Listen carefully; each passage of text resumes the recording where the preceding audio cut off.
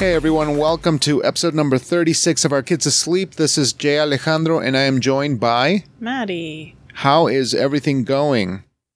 It could be better. Yeah, why is that? Because we just did our GD taxes. Our goddamn taxes. That's what we just did. We're working class people over here. And it's just, sometimes we just got to pay the government for shit that they need.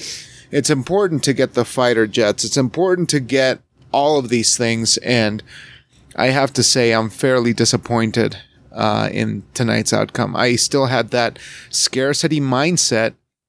And I thought that we were going to get a return. I thought that it was going to be all I think jolly and shit. At the risk of getting into the weeds and getting boring, I think, Let's get into the weeds. We made more money this year. Not a lot more, but enough that it made a difference. And we also did, we're not operating our business anymore, but we do one freelance job a year, and that's the Oyster Ridge Music Festival. Mm-hmm. And the way that works when you do freelance work is that you are the one that pays the taxes on that amount that you're paid. It's not automatically withheld. So screwed us. We just got to set it up a little bit because we were having a wonderful weekend, right? We had a 3-day weekend. It was great. We got to spend time with the fam. Yeah. And the last thing we chose to do tonight was take care of our fucking taxes. So it kind of negated every good bit of goodwill that we had generated in the last 3 days. So I'm feeling kind of down. I'll take responsibility for this because I was like, we should do it tonight so that we can get our refund sooner. I was so naive. There you go, thinking like a poor person again. Seriously, I think that's what it is. I think doing your taxes when you're poor is a way different experience than when you're full-time working people and you're making a decent wage. I'm going to fix your microphone. Is it too far down now? That's perfect. All right. It sounded really hot. It sounded really loud. Well, I'll turn it down a little bit. Yeah, so that was a little bit of a shock, but I don't know. We kind of know what to do next year to make it the blow a little less. And it's just one of those things where I was not in the mood. I think that's kind of what it was. I wasn't in the mood to be an adult today, and it just came at me. I'm wearing my cutoff gloves, because I'm down in the basement and it's cold. I wanted to be this bohemian today, and it didn't pan out. So it's fine. It's fine. Our dear Supreme Leader can go and have more golf trips, to Florida if he wants. It's totally fine. Yeah. I'm not even worried about it anymore. Let's move on to wonderful things, wonderful, great things, so that I don't have to think about the catastrophe and calamity that is our Internal Revenue Service. Please, what is next? Something to cheer us up. It's going to be great. How about the marvelous Mrs. Maisel? Yeah, let's head back to a topic that we had discussed already, but we just can't get enough of. That is the Amazon show, The Marvelous Mrs. Maisel, that's left a great impression on us once again. Where are we at? Where are we at with that? We're really close to the end, actually. We're to the end of the 3rd season, to the end of the show that's available to us. We're 2 episodes from the end. And so the show, The Marvelous Mrs. Maisel, is about a woman who, at the beginning of the show, you're seeing her marriage sort of falling apart. And inevitably, her husband leaves her. And she's left alone with 2 children, living in her parents' apartment building. And she drunkenly ends up doing a set at a comedy club. Stand up. Yeah. Mm-hmm. And she kills. Yeah, she does a great job. So it unlocks her journey into this seedy underbelly of stand-up comedy, which was back in the 50s, right? Late, yeah, 1959, leading into the 60s. Mm-hmm. And she does a wonderful job just kind of the main character and the performer depicting what it was like to transition from like this place of upscale comfort to just a completely different realm. And that's been such a great show to watch. It's been really rewarding and fun. Yeah, I think it's rewarding and just like learning about what it was to be a woman during, during that time. And sort of seeing, because she is from a wealthy family in New York City, and you sort of see her struggling with, obviously, like, she has to get a job at some point, and, like an actual job, not just stand up, because that's not paying her bills. Yeah. And, I think it's just interesting to see how she has to adapt to her situation and how difficult that becomes. Like, she just hits these hurdles at every point, and she's judged at every turn. And, she's essentially like a freak, like a single mom working outside the home, who, her husband left her for another woman. And she's essentially seen as like not a pariah necessarily, but she's definitely persona non grata kind of situation. Yeah, it's pretty interesting. But I think that just moving on to the subsequent seasons, it seems like she just kind of found her edge. And I think that was really the most amazing part, is like in the first season, you come against the wall that she's coming against, which is her family sort of keeping that away because she knows what the expectation is going to be for her family. And then, spoilers or whatever, near the end of the first season, that kind of climaxes, and you get a sense of like, oh shit, I overcame that barrier. She's ready to move on to the next step with the support of her family. But then you got this other societal barrier that becomes way more obvious when she kind of steps out to actually do stand up in the way that she wants to do it. And that was, we kind of scoff a lot, in the show. We're like, oh, Jesus Christ, are you serious about this stuff? And it isn't genuinely infuriating that people thought about that thought about what femininity was supposed to be in those terms is pretty fucking outrageous and ridiculous. Yeah. And they do a good job of like sort of hitting that nail home. Like, just like every time she goes to a new club, they're like, oh, do you sing? Like every single time they ask her if she's a singer, because she's too pretty to be a stand-up. Or she's too much of a woman to be a stand-up or something. And there's a scene where she goes into a club for the first time, or not even the first time. She goes to a club she's been to before and starts to do bits about being a mother and like the pregnancy thing, obstetrician, like OBGYNs and stuff, and like pregnancy. And the guy literally pulls her off the stage, the club owner, and is like, you can't talk about that stuff. He's like, that's obscene. Yeah, and that's not appropriate. She's like, but the guy before me can talk about his dick and it's okay. Like, yeah, and the dude was talking about like doing it with a whole bunch of like women, being super gross. Yeah. But pregnancy was the obscene thing, right? And it's those kinds of moments of outrage that they have on the show that are just so brilliant and so well done.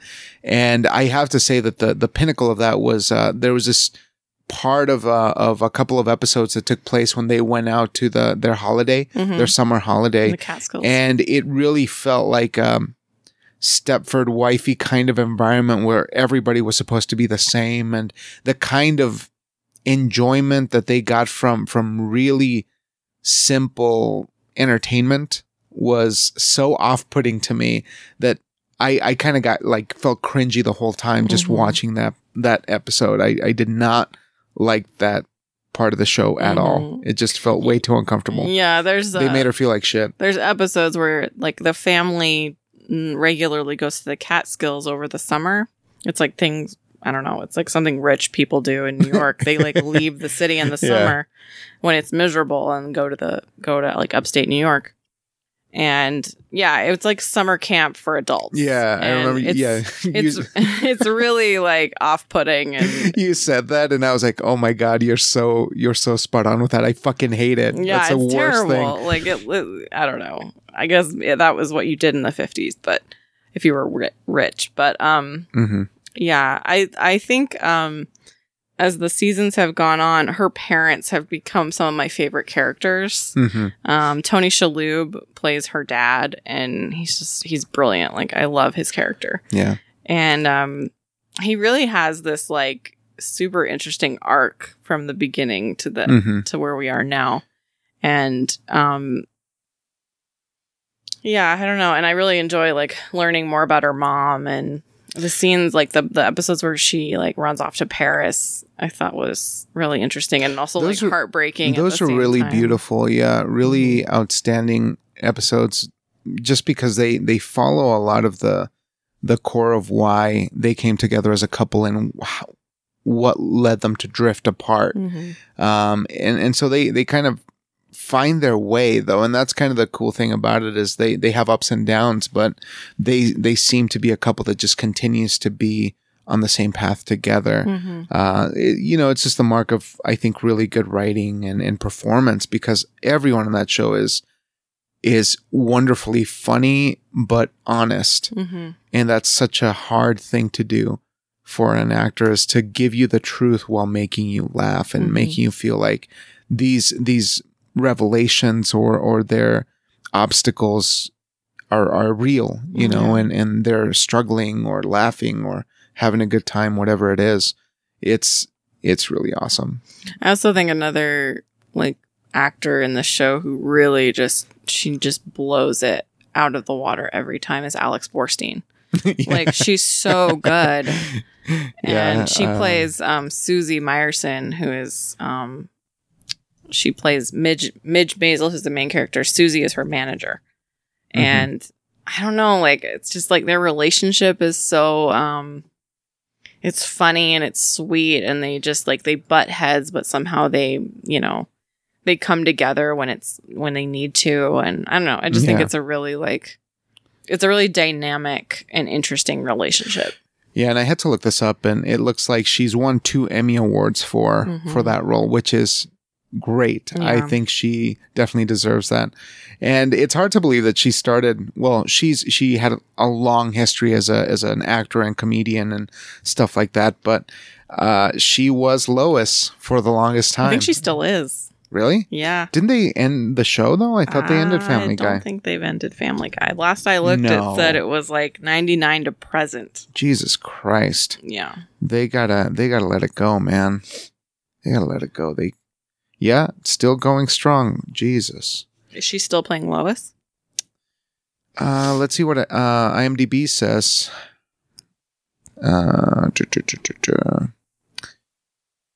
Yep. 2020.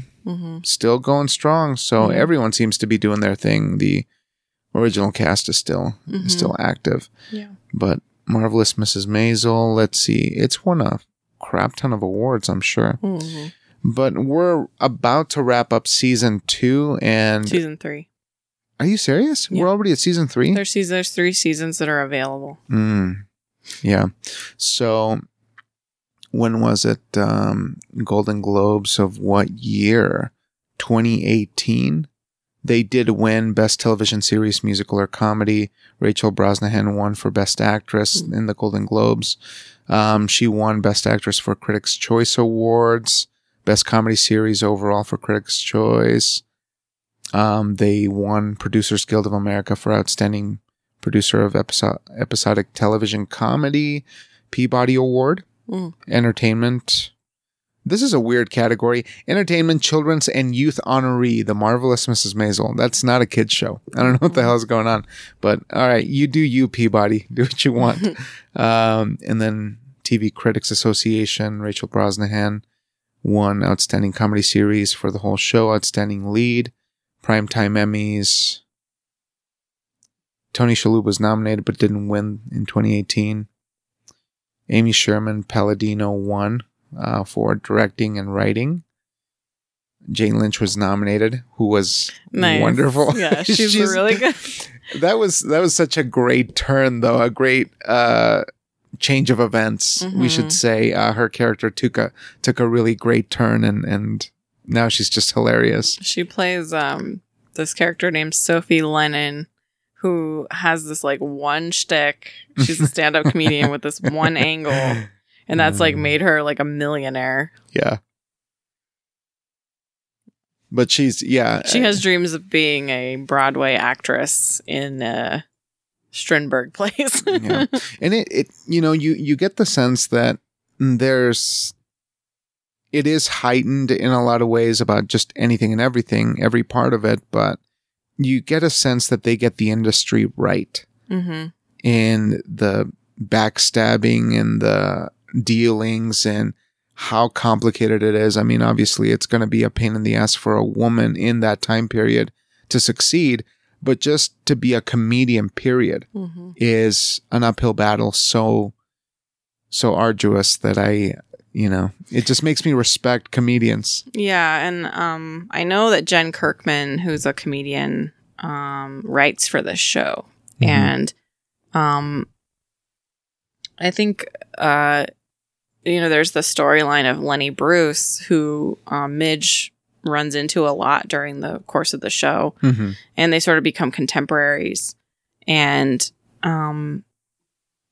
he's one of those comedians that is pushing the boundaries big time in his field, and like constantly in trouble for it, constantly getting banned from like whole states where he can't perform, going in and out of jail. Yeah, he's always getting arrested. Like, he's getting arrested, but that's the price they paid back then to push the envelope and do what they needed to do. Yeah. I mean, the whole cast has been just on continuous watching it. The whole cast has impressed me. They all have like their moment to shine to have something outstanding happen. And, I just wanted to mention this, when they got into the larger arenas and she started performing, I always thought there was going to be more conflict on the outside.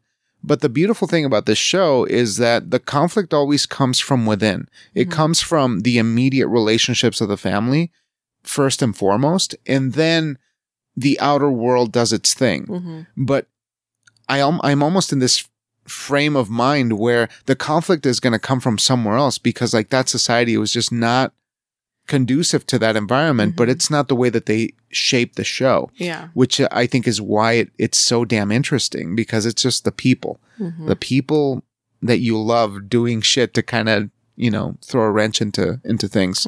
Like when she was doing the performance for the military, I thought something was going to go awfully wrong. Yeah. Like I just had this anxiety, but I think it might just be me and performance anxiety, like just seeing somebody on stage. Well, and I was afraid like she was going to be too blue or something for army guys, or for the army, because like she was like, yeah, you can't say fuck, you can't say anything like sexual, or like you can't talk politics, like it was all the stuff she couldn't talk about, but she ended up killing it. Yeah. But it's been very, very good so far. And I want to give a shout out to Kevin Pollak, who did he's amazing in this show. He plays Moisha. So Joel, who is Midge's ex-husband, his parents are Moisha and Shirley. And Moisha is played by Kevin Pollak, and he is incredible. Like, he's the worst, but also the best character. He's hilarious. I just feel like he just embodies that character so well. So good. He's wonderful. But yeah, we just wanted to talk about Mrs. Maisel again. We hope that you check it out, because it's a tremendous show. It's brought us a lot of joy. Right. When we have some long days at the office or at work, we just need to unwind and watch some old timey shit and watch Mrs. Maisel do her thing. It's been awesome. Let's give a tink to that and move on to the next, because we're going to keep it somewhat short and sweet. See how far we can get. Okay. The next item we wanted to talk about was the book Circe by Madeline Miller. Let's go. This book, from what I gather, has imprinted on you, if that's the right way to say it. Yeah, so my friend Chris, shout out to Chris. Shout out, Chris. He recommended Book Life Circe to me, and pretty much said like it blew his mind. And I have to agree. I picked it up and finished it in like a week. I finished it really fast. And so the book is about Circe, who is a god, and it's essentially about her life, and it talks.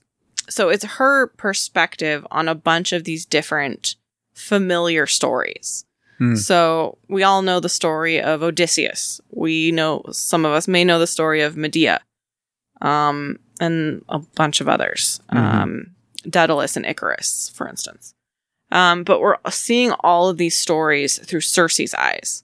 So, Circe is the daughter of Helios, the sun god. Sun god, yep. And I'm blanking on her name. I can't remember who her mother is, but so she's a god, but she does not fit in with her family. Her family does not like her. She's a black sheep. And eventually she is exiled to this island for all eternity. And over the years, people stop on her island for various reasons. Odysseus is one of them. Medea and Jason are another. And it's just like a really fascinating, I studied dramatic literature in college, and so I was really familiar with Greek mythology through that lens. And it was really interesting to read these stories from the perspective of a woman, from the perspective of a god, a lesser god, someone who, actually despised the whole realm of the gods because she just couldn't get along in that world. And so she much preferred to be in the mortal world amongst mortals. Yeah. And I just wanted to point out here, she is a daughter of the god Helios and either the Oceanid nymph Perse or the goddess Hecate. Perse was what they went with. Okay. So yeah, I mean, that's kind of the beauty of it is that an author like that was able to transform the same story essentially into, I guess, through a more contemporary lens to illustrate just how like narrow-minded the perspective. Because when we were reading a lot of these works in dramatic literature or through the lens of like an old Greek playwright, there was bound to be a bias. Like nobody gave a shit about her point of view. She was just kind of like a plot point in certain things. But this seems to bring her front and center, right? Yeah. Yeah. Yeah. And, it touches on anything from, relationships to your mortality to, because she's a god, so she lives forever. And so she just has been around for generations. And, she begins to develop this perspective of, looking at these mortals in sort of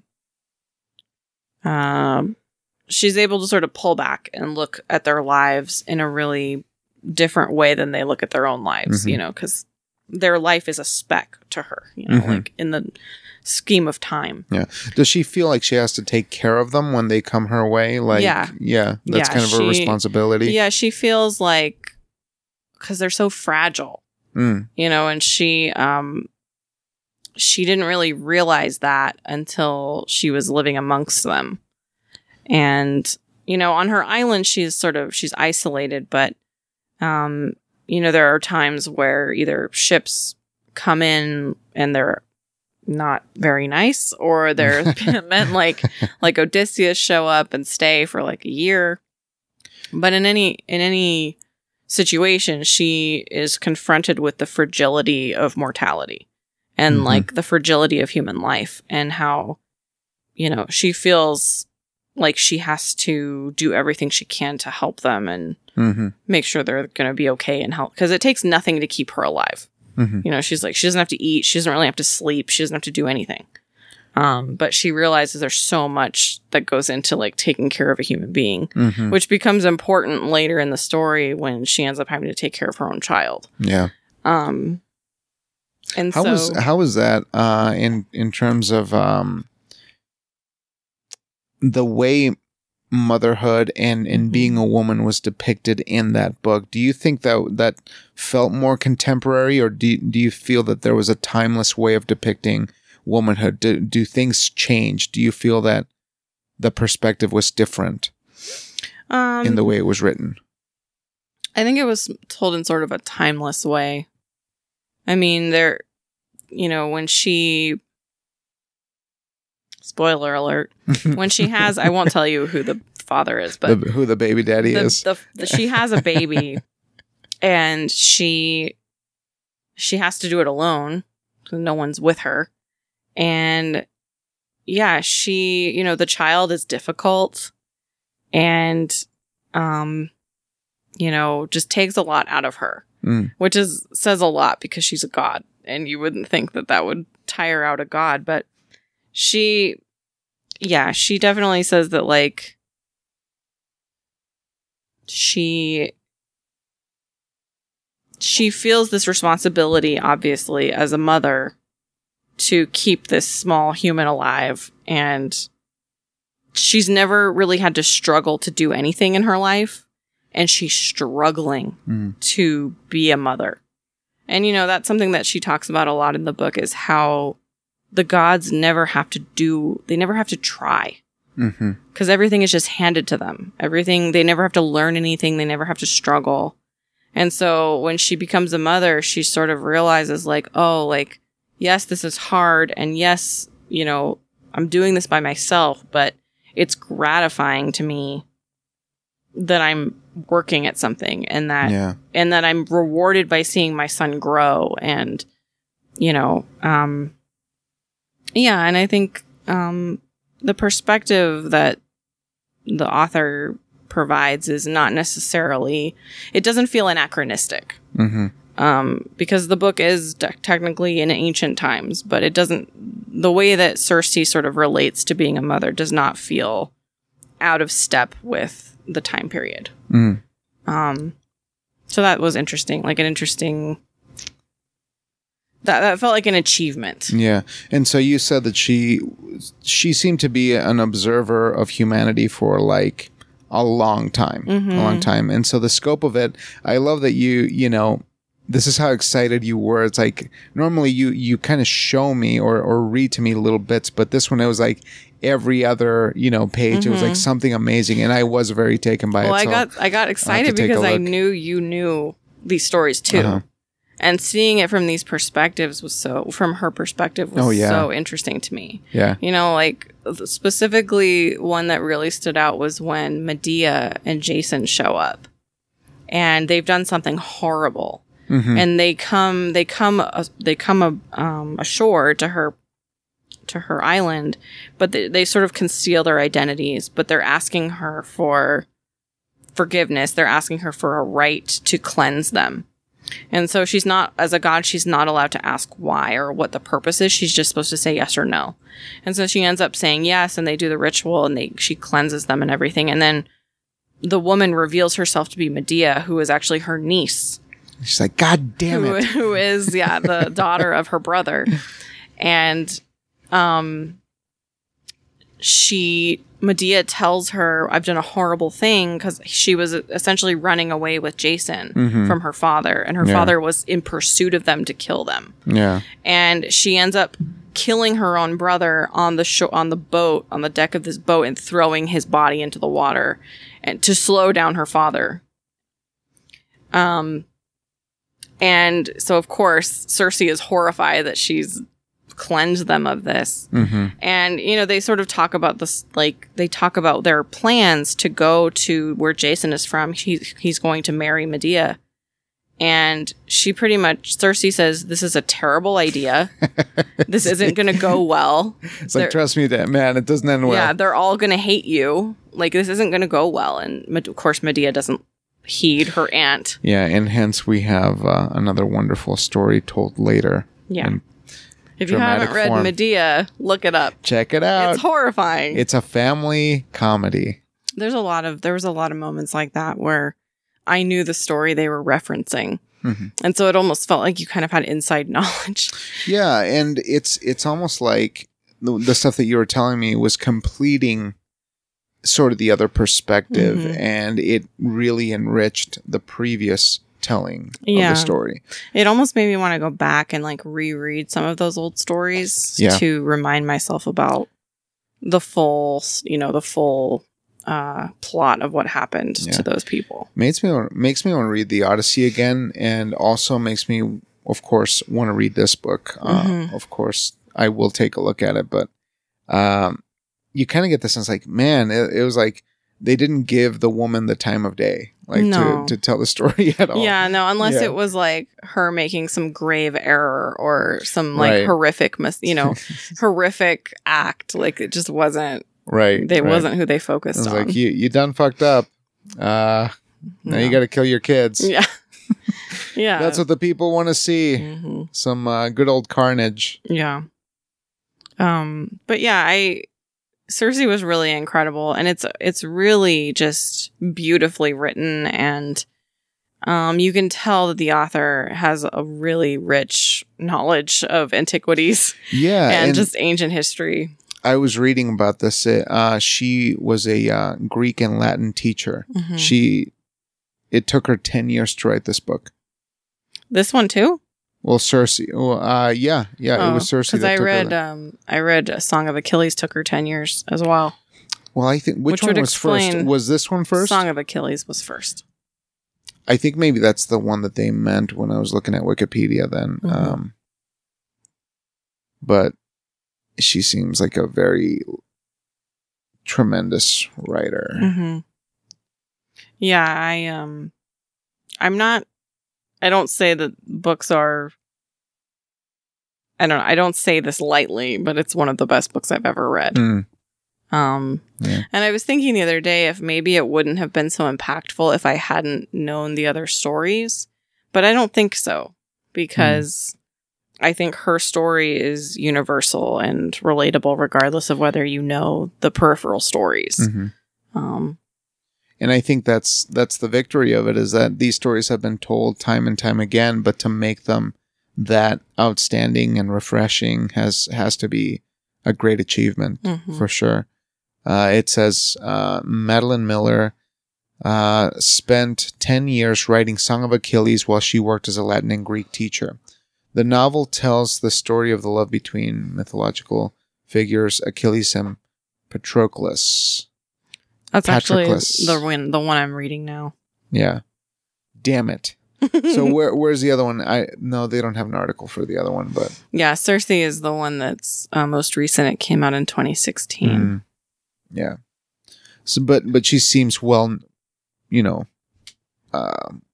educated on the subject for sure. Yeah. It does make me want to go back and read some of these old plays as well. Mhm. That's really my main I was draw to it. actually thinking about reading or rereading Mythology by Edith Hamilton Oh yeah, because that's Yeah. sort of like a the big primer for all of this stuff. Mhm. And I'm glad that it kind of gets us excited to talk about this stuff again and to get the ball rolling, because that's where the goods are. That's where the core of our great stories begin. Mhm. And I remember getting a Scholastic copy. It wasn't the Edith Hamilton, but it was just like a little Mhm. Scholastic abridged, the stories of the Greek whatever. And I was like, yeah, there's some motherfucker who went around the sky Mhm. and he had wings. Yeah, I remember learning about all the crazy shit that happens, like Kronos eating all his kids. Yeah, that was very memorable. Yeah, like just crazy stuff. Like the Like- one who like fed someone to it. What story was that? The one where they cook someone up and feed it to his family. Yeah, They made a South Park episode about it. That was based on it. It was actually a very brutal Roman playwright. Roman. Yeah. It was Crap. Seneca. It was Seneca. Seneca. Yeah, who wrote the story of some motherfucker who got put in there. I can't remember. But yeah, there's just so much like crazy screwed up Yeah. melodrama going on. Oedipus, Right. kills his father and marries his mother, like fulfilling the prophecy. And just crazy stuff. But it's That's so gonna like, bug me. as a young person, like it's so like, I don't know, it's so like perverted and like deviant, but you're just like, oh, I want more.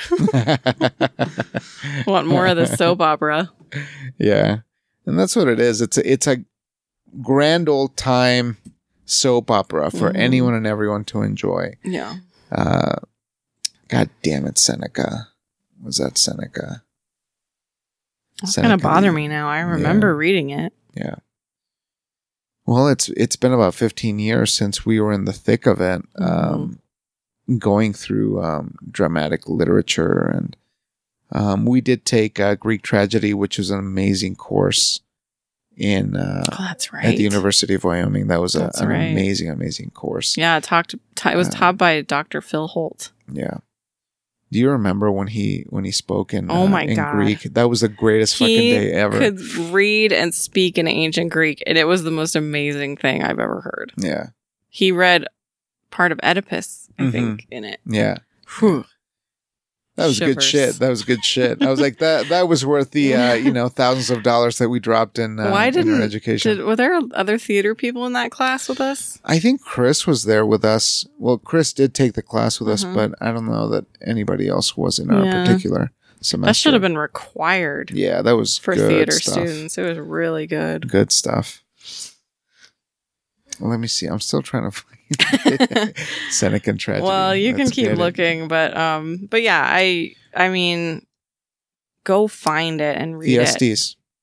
Thyestes. Testes. That's the name of the character or the name of the play? Let me see. I gotta explore, man.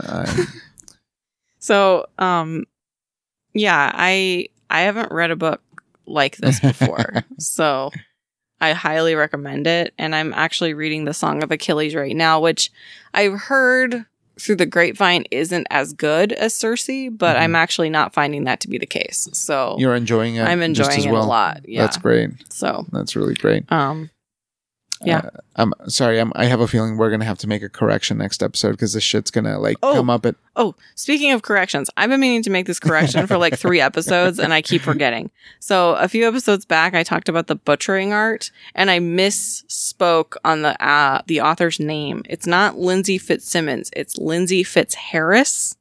Yeah. Can you please double check that while we're here? Let's do that right now. Make sure that I have it right. Let's put it on the record. I felt really bad that I screwed up her name. It is Fitzharris. Lindsay Fitzharris. And that is Dr. Lindsay Fitzharris. Excuse me, doctor.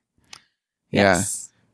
Yeah. Oxford PhD. I would never deign to take away her hard-earned PhD. That's an Oxford FUD. Mm-hmm. Here we go. Anyway, I've been meaning to do that. But yeah, check out Madeline Miller. She's awesome. I would say even if you're not into Greek mythology, but I don't know. Maybe it wouldn't be for you. But I think it's great even if you don't have that foundational knowledge. It's Jerry Springer on steroids. Yeah. It's amazing. Yeah. It's amazing. It's Jerry Springer before the internet. Or before anything. Like, all they had was their fucked up imaginations to come up with this stuff. Yeah, like that meme that you shared with me. I'm like, what the hell is that? Anyway, but yeah, it was Thyestes. What was the plot? I got it right here. Let's see. Refresh my memory. Okay. Did we read this one? Yeah. Okay. Thyestes is a 1st century AD fabula crepidata Roman tragedy with Greek subject of approximately 1112 lines of verse by Lucius Annaeus Seneca, which tell the story of Thyestes, who unwittingly ate his own children, who were slaughtered and served at a banquet by his brother Atreus. Right. That's the house of Atreus. Oh, right. Yeah. As with most of Seneca's plays, Thyestes is based upon an older Greek version with the same name by Euripides. Oh. My man Euripides. Did we read the Euripides version, do you think? No, probably just the Seneca version. We read the Seneca version, for sure. Huh. So, yeah, the characters are Thyestes, a brother of... Now, I always said Atreus. See, in my head, I said Atreus. Okay. I don't know. I think it's a regional thing, if you're from the Midwest. I feel like when we were in the classroom, Tom always said Atreus, but who knows? Atreus. Whatever. They're talking about that a lot in the Song of Achilles because Menelaus and Agamemnon are sons of Atreus? They're brothers? in there. I don't know. They're descendants of some kind. It's too much. Agamemnon. Yeah, we got to go back and get a refresher of this because I haven't looked at my old mythology books in a long time. Yeah, me either. That's fair to say. Yeah. But it's full of action, full of fun, and full of children and stew. So Ooh. But coming back to Circe, sorry I digressed quite a bit, but if you want to go back. I just wanted to say that both her books, I mean, I'm only halfway through the other one, but so far both the books are just phenomenal. Awesome. And deserve all the tinks and all the awards. Let's give them a tink. Check them out, as will I. And last but not least, we wanted to talk about a movie that we caught just recently that went under the radar for us, but we actually enjoyed it quite a bit. We watched The Invention of Lying on Netflix by Ricky Gervais and Stephen Merchant. And first thoughts, what were we doing? We were just like flipping through, trying to watch something. We were trying to find something to watch, and we stopped on The Invention of Lying and watched the preview, and it both had us laughing super hard. We were like, why not? Let's watch this one. Let's give it a shot. I love the irreverence, and really that was a big selling point for me. You just kind of feel like you're over it, like you're tired of society acting the way that it does, or why is it working the way that it does. And when the movie starts out, you really get a full dose of what it would be like if people were actually telling you the truth the whole time. Yeah, if they were literally incapable of deception. Yeah, so that's the premise of it. The protagonist, he lives in a world where nobody knows what a lie is. They don't have that in their mind. So with that basic premise, he pretty much goes about, finding out how to lie.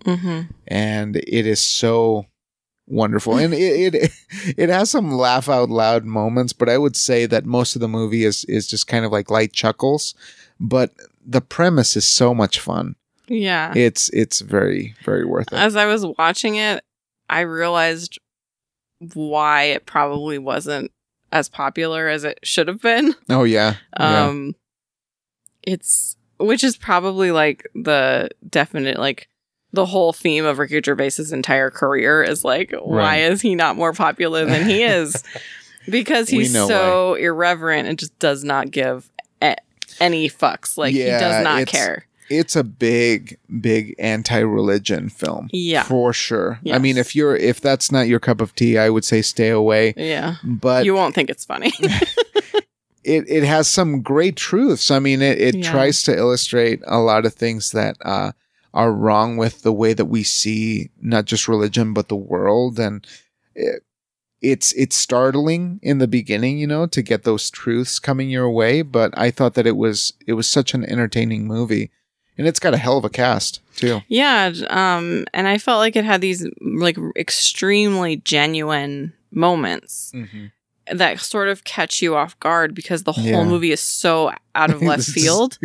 But yeah, it has these moments of real, genuine sweetness and tenderness and even sadness. And, sort of showing what human beings will do in moments of desperation and maybe even the stories they will make up to make life more bearable, and I think that is such an it's interesting to see that sort of flipped on its head, looking at a world that didn't have that and then seeing it being introduced and how it just completely changes everything. Yeah. And I just think it was so, you can say it's silly or, it's irreverent or whatever, but I feel like he was saying something really important in sort of a goofy, funny way. But I walked away from the movie going like, I feel like I learned something. Like I feel like I'm better for having watched that movie. Right. Which is not something I normally say when I walk away from most movies. Yeah. So I don't know. I think as someone who's not particularly religious, and, I feel like I can have sort of an objective perspective on it. I feel like it's something that, I don't know, I feel like the movie had something important to say, and that it's something that everyone should really stop and think about. Yeah. And to me, it really did speak a lot about the why. Are we brave enough to tell ourselves what would life be like without this? Can we handle life without this, without this safety blanket that we have in our lives, our belief systems?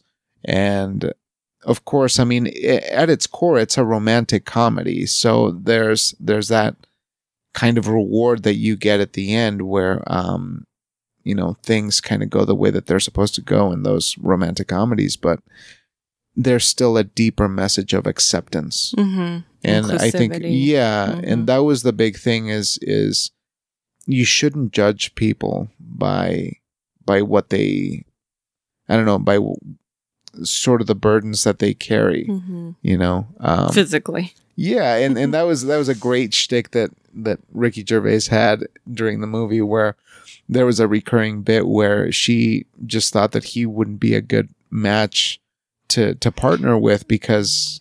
Yeah, Jennifer Garner plays the love interest, and she is constantly saying to him, like, I don't want to have fat, snub-nosed children, and like, I just think it's interesting because in a world where no one can lie, that is what you would say to someone that you're not interested in. Yeah, you would just go flat out. You would go flat out for the biological facts because that's the truth. Right. Maybe, we would sort of pussyfoot around it and say, oh, well, you're not really my type, or we don't have that much in common. Yeah, or you live 2 hours away. whatever the stupid excuse we would come up with. But her excuse is the biological excuse. Right. And, but throughout the movie, because he can now lie, he's also able to, I don't know, he's more able to discern more about people. Uh-huh. He's able to sort of dig a little deeper because it's not just stopping at the facts. It's not just, their interactions aren't just stopping at, the most honest response possible. Mm-hmm. They're sort of doing the dance that we do in relationships of trying to get to know somebody. And maybe you're not being fully truthful the whole time, but eventually you get to know that person for who they really are and not just the bare bones basics. Yeah, it allows them to go a little bit deeper. And he, I love that it's the film bit, where he works in the film industry, but it's just lectures because nothing has been created, no lies. So there's no such thing as a story because it's a lie. Right. So they're just pulling happenings from history and narrating them. And he works in the 13th century department, which is so boring. Like, he can't write anything interesting. And so he gets fired. Yeah, it's so good. Oh God, Rob Lowe. Rob Lowe's in it. And he's the shit in that. He's the best. He's such an asshole too. Yeah, it's a great movie. I was really pleasantly surprised by it. A lot of good cameos, a lot of fun stuff. So I think that was a gem of a movie that we just kind of stumbled into, and I definitely want to give that a tink. Yeah, it deserves a tink. But I'm a Ricky Gervais fan, man. Yeah, I don't know. As I am too. Yeah. But we're weird, I think, Yeah, I don't know. What is the deal here, I hate paying taxes. I watch anti-religious romantic fantasy comedies. I don't know. World's upside down now. No. I don't think you hate paying taxes. It just caught me off guard. Caught me off guard. That's what happened. Yeah. So I'm all grumpy now and everything's ruined. Maybe we would feel better if our taxes were going towards something that's what I'm saying. Yeah. I mean, that's worth a damn. If we were to say, hey, this is going to, forgive student loan debt at the federal level, or it's going to build our infrastructure, fund the schools, or, something like cure poverty, send it to the veterans, something. But, it's just a drop in the bucket for the trillions of dollars of deficit that we have going on. And it's not going to go to anything real productive or to help the American people. Mm-hmm. And if it is, I'll never know. I'll never know. And I'll just live in my ignorance. Yeah. So for now, I'm going to whine and complain for another 2 days. And then hopefully by the time the middle of the week comes around, I'll be able to get some ice cream or something on payday that'll make me feel better for a good 30 minutes, and then I'll go back to thinking about taxes and how come life is like this. But it's just me. Don't worry about it, guys. Everything's going to be okay. So this episode of Our Kids Asleep has been brought to you, or I guess we wish that it was brought to us by Furnace. It went on a couple of times. I also want to thank Gancitos, a little Mexican snack that kept me very happy this weekend. It is like bread and sugar. So I was pretty tired. They are good. And I'd also like to thank Pizza Ranch. Oh, there's Furnace again. I'd like to thank Pizza Ranch because I got to go not only enjoy a fuck ton of grain and what the hell was I going to do? Like wheat products. And I enjoyed the hell out of those pizza slices. And I got to have an interactive experience into the what do they call it? What are those little guys? Rabbids. The Rabbids virtual reality ride that they have in the arcade. And that blew my mind. I ate so much that I was going to barf right there in front of those 10-year-old kids. But I was blown away. I was transported to a magical land, and I look like a fucking idiot, didn't I? With the headset on. It was funny because it was just you, because our son refused to go on it with you. Yeah, and I'm like, so dude, we're here. 34-year-old man experiencing this virtual ride. Well, I wasn't going to miss that opportunity, even though my kid didn't want to do it. It's a lot coming at you, though. He said he would do it next time. I'll believe that when I see it. We'll see. It's like, no, I'm fine. You do it. Let me watch you be an idiot with the virtual reality headset. He's too self-aware for his own good. Yeah, but what can we do? What do you think? You want to call it? Yeah, I think that we hit all the important points. All the right notes, folks, and we want to thank you for your time and for being our friend. Thank you for being a friend. Yeah, damn it, I got to get on that. Almost there. Maybe next time. I'll have some. No, I never watched The Golden Girls. Oh, you missed out. You missed out. Yeah. Yeah. I have a feeling it wouldn't mean the same thing to me now. Oh, you know it will. I don't know. They were old. Maybe it would. Maybe I would relate more. I think you would. Yeah, you would. They were a wonderful bunch, and they didn't give a fuck. They were just amazing. I love that. It brought families together. I mean, I think if we didn't have the Golden Girls in my household, we would have broken apart. I mean, my parents would have gotten a divorce 20 years ago if it weren't for the Golden Girls. Everybody gathered around. That is my theory. Yes.